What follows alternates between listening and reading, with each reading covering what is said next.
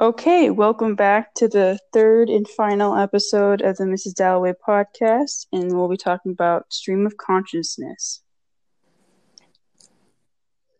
I feel like this book wouldn't have been given off the same effect if it wasn't written in the stream of consciousness, because I feel like this was her way of giving people a better understanding of what it's like to be inside of the mind of someone who has a mental illness, kind of. Yeah, I feel like it made it more personal, the way that she written it. More authentic, I felt. Yeah, definitely. Yeah. It was kind of Yeah. a whole literary device in itself, like internal conflict. That's literally like the main point, like showing the internal conflicts of every single character. And I thought it was interesting how almost real she got it, because in someone's mind you're not thinking about one thing the whole time, or it's not concise, it's like you're jumping around, but she was able to make it in a way that was still readable. Yeah. Right. Like, I feel like this book couldn't have been written in a different style, or else it wouldn't have done as well as it did. Yeah. Had the same impact. Yeah, exactly.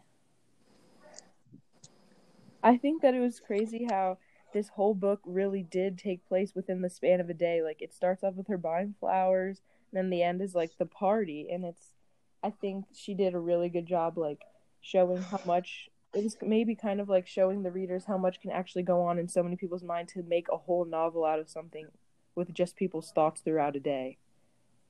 Yeah, I thought that was really interesting. Yeah. Another thing I felt is that the narrator, him or herself, was a character in its own. You know what I mean? Like, there were some times where they added their own, a little touch on things. Yeah. Or maybe that was Wolf.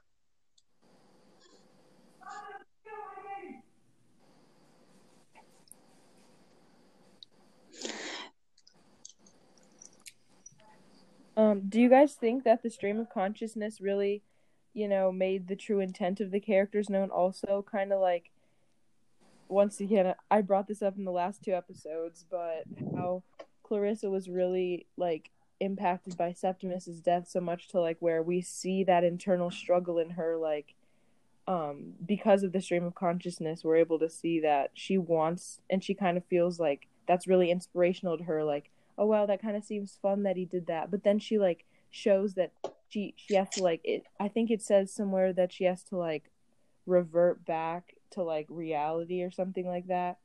Yeah. I thought that because of stream of consciousness, we were able to really see that. Yeah, in a normal or conventional novel, they wouldn't show that, or in real life even, you wouldn't talk about oh, that sounds like a good idea. Exactly. So it shows in the mind what you're really thinking and what you truly want. Right, the character would just do it, or they wouldn't do it. It wouldn't explain why they'd want to do something. Exactly. Mm-hmm. I feel like it was kind of weird how it kept going from past to present and stuff like that. Sometimes it was kind of confusing too. You know what I mean? Even when it switched characters, that was the most confusing for me. Yeah, I thought it was actually kind of cool how Virginia Woolf, she put the Big Ben, and it was kind of all of the characters heard that sound. You know what I mean? I thought it was a cool uniting together. Yeah, uniting. That's a good word for it. It was almost like they could all snap back into reality at the same time. Yeah, it's kind of crazy how some people can going through different things, but in the same place, I guess. We're all individuals, but we're still all connected. Yeah. Well, this was a good third episode, and it's sad that it's the final installment, but stay tuned for the next novel. Bye, guys. Bye.